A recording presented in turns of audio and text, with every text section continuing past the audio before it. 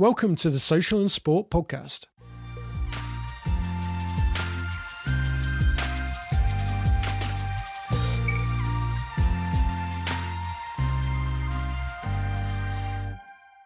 Welcome to a brand new podcast with myself, Dan McLaren. It's been a really testing time for everyone around the world over the past few weeks as coronavirus has shut down most of society and we all have to get used to being confined to our homes. Lives are being lost, jobs are being removed or furloughed, and sports is being put on the back burner as we concentrate on more important things. With no live sport to work with, social media managers are having to be creative with their approaches and also careful not to use everything up quickly and run out after a few weeks. I'm going to speak to a range of people from within sports about how they're coping and what we can learn by sharing our stories with those in the same situation. I hope we can all take this chance to be open and inspire each other during this dark time. To start with, I spoke to One Championship's senior social media manager, Rina Rasolofoniaina, about life in Singapore, the adaptations he's had to make, and about what the future holds for them. First of all, welcome, Rina. It's a pleasure to speak to you once again. Probably, a couple of years ago, almost 2.5 years ago, probably the last time we spoke on the old Digital Sport podcast. And then you're working at FIBA, and 8 months ago you made the switch over to. So you're based in Singapore now with One Championship, yeah? That's correct. Yeah, what's life like out in Singapore? It's great. I mean, I loved it here. So before I joined One Championship, I already had some friends who were living here, and I went here for holidays. And me and my wife, we really loved it here, and we always say look, if we have an opportunity, that could be a cool place to live. And guess what? A few months ago, the opportunity came in. And so, now I'm living here in Singapore. Obviously, that's a very interesting context where we are right now with all the pandemic, the quarantine, and everything. They call it circuit breaker here. It's not officially kind of lockdown, but it is kind of a lockdown. I arrived here last summer and I really enjoyed here. I enjoy the country, I enjoy the people, I enjoy the foods, I enjoy the weather. It's great. So are you restricted to just at home at the moment, or are you able to go out and about? So no, I'm at home actually, but fortunately I have a rooftop, so I can take some air going in second floor. So but I'm at home. I cannot really move unless you need to buy grocery or this kind of thing. So how long have you been in lockdown, and how's that affected? Because obviously you can't go into the office at the moment then. So how's that affecting the way you work? So, I mean, it's kind of fairly new. We officially cannot go to the office since I think maybe 1 week. Really, it was really officially the government of Singapore said, look, unless it's a very essential business like healthcare, these kind of things, everything else is shut down. But even before that, we already had a lot of our company was great at making sure that we were staying safe. So we already had internal memo saying, okay, if there is nothing essential, you can work from home, please do it. Be careful and everything. So technically, our team has started, the social team has already started to work from home since a few weeks. But the way it is in digital anyway, it's not like you see all your colleagues, especially for a global organization. That was the same for me at FIBA. That's the same here at One Championship. There are guys that are working in different countries on different time zones. So at the end of the day, the office, has less of a value that for somebody that is working, I don't know, in legal or I don't know, in HR, these kind of things. So when was the last event that you worked on? So has that been a few weeks now? Yeah, the last event was end of February. We had an event in Singapore. And it was already starting to, the coronavirus situation was already going to taking, some implementation of a few cases. So we had an event, but there were no fans. It was a closed door event. It was still broadcasted. It was still online, live stream and everything. The athletes, the teams, the referee, the operational teams were there, but there were no fans, closed door event. That was the last one. It was end of February. So how have you had to kind of shift your emphasis? When did you know that, okay, something's going to happen here, that we're going to have to change how we do things and potentially we're not going to have any live events to be able to create content around? It was kind of like you already have an assumption, and then without going into too much details, like the great competition team was working on alternatives here. But then at some point, like it becomes complicated because like you have, they are just government laws and everything. So an athlete that is coming has to stay 14 days in quarantine. Obviously, it's tough for athletes to train because, like, especially in martial arts, you need to compete against somebody. But if you need social distancing and, you cannot do like grappling, a lot of things are very complicated. And then, the government here, at least in Singapore and also in all of a lot of countries, they were like just forbidding like people gathering more than 1,000 people. Then it's 500 people. Then it's 20 people. And then it's just like, no, nobody should be next to each other. So it makes things very difficult. So you kind of like, I mean, you always prepare with plan A, B, C, D, and you adapt to what is happening. So what was the first types of content that you did? Because we've seen probably a lot of archive content being used and going back, and also a little bit of kind of the training from home, that type of thing as well, utilizing athletes while they're in lockdown as well. Yeah, we really started like last month, starting in March, because the thing is everything was pending with our events. So until everything was called like off, because of all the different situations and things that were going on, it's very hard to like promote on social, like an event or about without knowing 100%, it will sound bad if you say, hey, this guy is having a competition, is going to compete in 2 weeks when you know that, situation can change because it's a pandemic and you don't control everything. So we already starting since March to go in with evergreen content, with content that is not like time sensitive or related to a specific context or event. And yeah, we have quickly adapted and I think it's going well so far. The good thing with social and digital is that you don't necessarily rely on physical stuff. It's not like a hairline or a physical shop that really need people to go there. Like there is always a way to do things, and we had so many events and so many great things happening before that. We had a lot of content that we were able to use. So and how are the obviously having a physical event is the best thing, Yeah. So we just hope that the situation will come back to, let's say, normal at some point. And how have the fans reacted to? Have they been quite understanding in terms of the situation? So I think I had a quick look, and the engagement levels are still pretty good. Yeah. From what there is something interesting is that the engagement didn't go down. Actually, on some platform, it even went up. That's the thing in consumption. Like now you have to think that a lot of people are stuck at home. So there is a very interesting shift that is happening right now is that if you look at all the data, right now it was like everybody know that content, it's all about mobile first right now, but actually it's slowly shifting to desktop because people are at home, people are on big screen, personal computer, desktop and everything. So it means that you have to think the content a little bit differently now.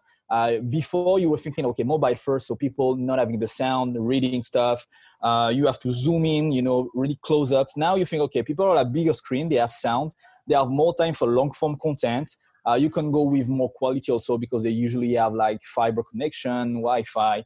It changes the way we do content a little bit more. And what kind of content have you found that's worked? Because obviously everyone's testing different things at the moment. Are there certain ones you've gone, okay, this has been brilliant, let's do this a bit more? And what ones have kind of had their day already?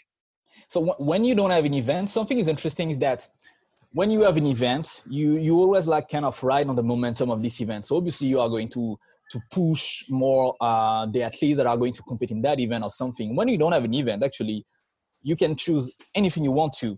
Like that's really your choice. So that's really interesting because we've been able to test things, to pick up like basically what you see from one championship, but also all of the brands is that everybody's trying to surface the best of the best. Like it's right now, it's like you are not like tied to, I have to promote the World Cup 2020 or the Olympics or that particular event that's coming in June. Now it's like just throw out the best of the content. So you see a lot of, we cannot forget this thing on this day, this happened. Do you remember when this thing happened?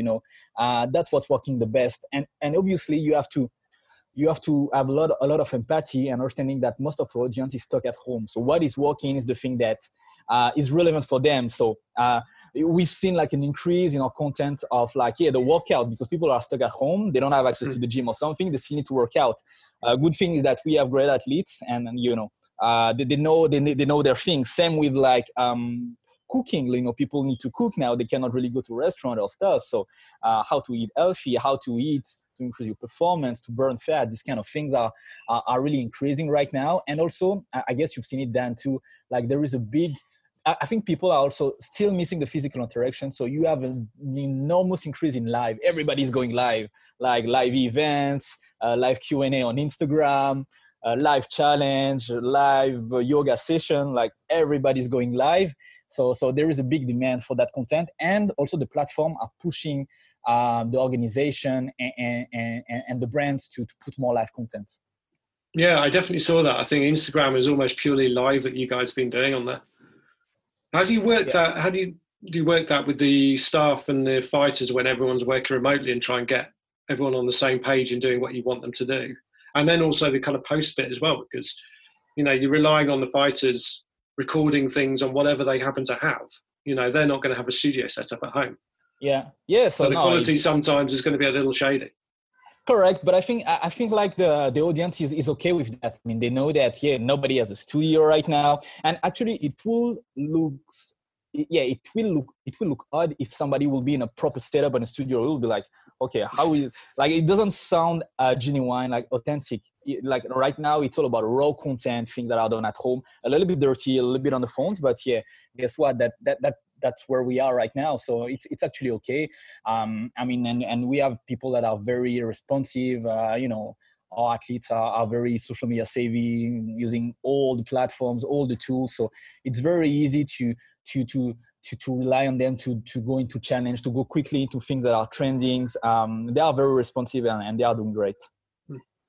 So how long can this last? How long can you keep going with this type of content? I imagine you've got other ideas bubbling away in the background for when, and then probably take a little bit more time to get out of the can. Yeah, no, actually, you always have to take like the opportunity and the positive of it, is that it forces everybody to be creative. And one thing that I realized is that from everything that I've seen is that everybody, like, even you have event or not events, fans still are interested by competition. And guess what? If it's your event in stadium or something else, they will look for it. So right now you see a lot of people, these funny videos of guys like watching simulation of games like it's a real game on a TV. Or now, like, you see the real power and the real value of esports. Like, even before everybody understood that there was a big value there, but now the importance is there. Like, you see that, like, you look at the NBA, they have no competition, but what are they doing? They put real NBA player playing NBA 2K, and they put that on a broadcast on big TV channels. So that's the thing. Like, people will have to adapt, and if the competition is not done on stadiums or in arenas or in venues right now, there will be other ways to do competition. And fortunately, digital and social media is great to do that. Yeah, I was going to say about esports, it was going to be one of the ones I was going to bring up, because everyone is doing it. I mean, you got Premier League here, Formula One, NASCAR, NBA 2K. Everyone has kind of jumped onto this thing, and I suppose you're in a fortunate position, the fact that you launched one esports last year. So it's not something you're having to play catch up on and going, oh my God, what on earth are we going to do with this? It's kind of, okay, let's just ramp this up a little bit. There is also something interesting, I think, and that is playing good for the people that have like good content and good strategy. That's really now that you see the people that have elite content, because the thing is, right now, all the platforms are flooded with content. Everybody is putting content on. So the volume is really, really big. So and you know that the platform are really limiting the reach right now. So to be there in the feed of people, you have to have elite content, elite shareability, elite engagement. So that's really now that people focusing on a strategy and the great brands, and for people focusing on the why and not on the how, we'll win, basically. Mm. So you say, you've got to have elite content. What do you mean by that elite content? Is that just great ideas, or is it great production, or is it, how do you see it? the way I will define it is content that people care about, like So because having emotional things attached to it. emotional things that there is a big part into listening what your audience is asking for and giving them what they want. It's really that. It's not about, okay, we have this guy and we want him to be all over our platform because he's a priority. Yes, but at the same time, it's all about listening, adapting to what your audience is looking for right now, taking into consideration the context where they are, and yeah, thinking about how to find the things that are bringing your community together. Maybe it's a little bit vague what I'm explaining there. I definitely agree with that. It's a different. It means a different thing to different people, doesn't it? I mean, and one of the things you touched on there, community, is we've seen other people using kind of the community UGC content. Yeah. Have you guys started going down that road as well? Yeah, definitely. For example, like we trying obviously to also launch our own challenge using like athletes as the ambassadors there. We also have launched like a TikTok channel. You see the consumption of that platform really increasing since the pandemic has started. So yeah, everybody's like stuck at home. Everybody's doing all the challenges. Everybody's scrolling there.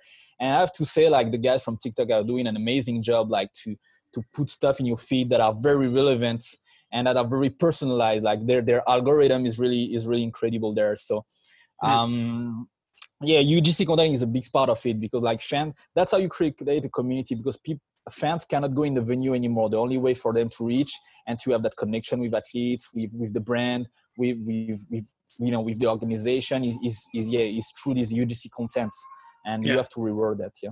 And how do you see that going across channels? Because I've seen quite a lot of TikTok content that's gone on, then put on Twitter. And it seems to be an established thing that you kind of record something on TikTok, it explodes, you put it on Twitter. Yeah, that is funny. Like people are sharing the content, and the TikTok one is like the hottest thing right now. Like the Vine content, or at some point even the Instagram content used to be the hottest thing ever. I guess it's people are always looking for the brand new things. Instagram sounds already really old, even if it's a super new platform. So yeah, it's always about what's the new thing, what's the trend. Snapchat used to be the thing. Now it's TikTok. Who knows, in like 1 week, 2 months, something else will pop up. So what's the secret to getting things to explode on TikTok? It's so going into the trends, definitely. Like, I mean, it's very easy. You go into the feed, you're looking at the things that people are looking for. Using also the trending music. Like there is this big thing about, people using the same music, and then you go into that community and that feed of everybody using that same music. And it's very strange on TikTok, because you can have a content that for 5 days has I don't know 20,000 organic views, and out of the blue it's pushed into the timelines, and you go to 500,000, 1 million, whatever. Like they have a very strange algorithm where it's not like on Twitter or on Instagram that after 4 days your content is kind of dead, nothing will move anymore. TikTok can still distribute your content even days after. It's still like I will not act like I know all the secrets of TikTok. That's not true. But I think what is important there is like to be very, very reactive, very responsive, and like really like monitor the content and have somebody that understand the platform and their demographic. Like I don't consider myself old, but I think I'm already too old for TikTok. I'm ancient for it. I've got no chance.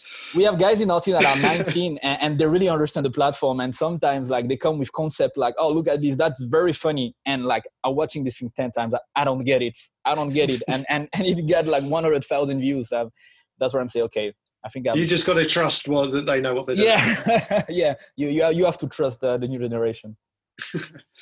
So how do you think all of this is going to change the way that fans engage, how the way you work? What do you think is kind of, when we come out the other end, what's the things that are going to stick, do you think? I think the thing is that right now, as I say, I think like the quality of the content will be the key. Investing in esports also will be very important. Just to make up, that okay, you don't have a competition going physically. Okay, you can do it virtually. Not a problem. Not even a problem. Like you just switch the platform. I think that's going to be key. Yeah, and content that is giving an added value to your fan base. I think something that is really helping them. And I'm seeing other brands, organization like just acting like it's business as usual and flooding with normal highlights without acknowledging the situation, which I think is kind of wrong, because it's like, yeah, I mean, coronavirus, we don't care. Like, here's what we have. Like, cope with it. So yeah, it's kind of the way you act now is probably going to define how they go forward. Those ones that don't treat it right or don't help their communities, it's going to take them a long, long time to recover from that, while the ones that have turned it around very quickly have offered something back to their communities when in a time when they're struggling, could be the ones that really benefit. Definitely. So my other kind of final bit is around short-term and long-term. So obviously everyone's reacting on a very short-term basis at the moment. Can you still look towards a long-term when we don't know, if you're going to be restarting events in 3 months, 6 months, a year? No, sure. No, you have to. I mean, I'm very optimist. I don't think that is going to last for years. I'm pretty hopeful that at some point we will come back to kind of. I don't think we will come back to exactly like we were before. There will always be a before and an after. But still, I think at some point, eventually, like, the event will come back, the sport event will come back. We will have some sort of competition, maybe closed door events, maybe, but competition will still find a way to get back. So no, I think in a few months we will start to have sport back again in different circumstances, but it can actually be like people now realizing that they really love that now, that it's always when you don't have something that you realize that it's so great for you. So I'm thinking that once sport will be back, it will actually go up again, like booming again, because it's like people were missing that so much that they will just go bananas in everything that will be available. So I think like all sports organization actually will just receive a big boost coming from that once the competition are back in venues and everything. I mean, there might be a big opportunity because over in Asia, you're further ahead than we are, and especially in the States are. So once you guys can't start coming back in competition, chances are there's still going to be no competition over where we are. So, I mean, we've seen with the Belarusian football, it's the only league around Europe that's still going. And they've sold international rights. They're getting kind of, they're streaming live on YouTube. They're really making a go of it, whether, how ethically right that is in terms of them still playing sport in this situation. But, there's a definite opportunity there for the ones that come out first, for this sports-hungry audience that's sitting out there. You imagine one championship starts going, UFC is still not. There's a big kind of opportunity there for you. Definitely. Cool. Thank you very much for your time, Rina. It's been a pleasure, as always, talking to you.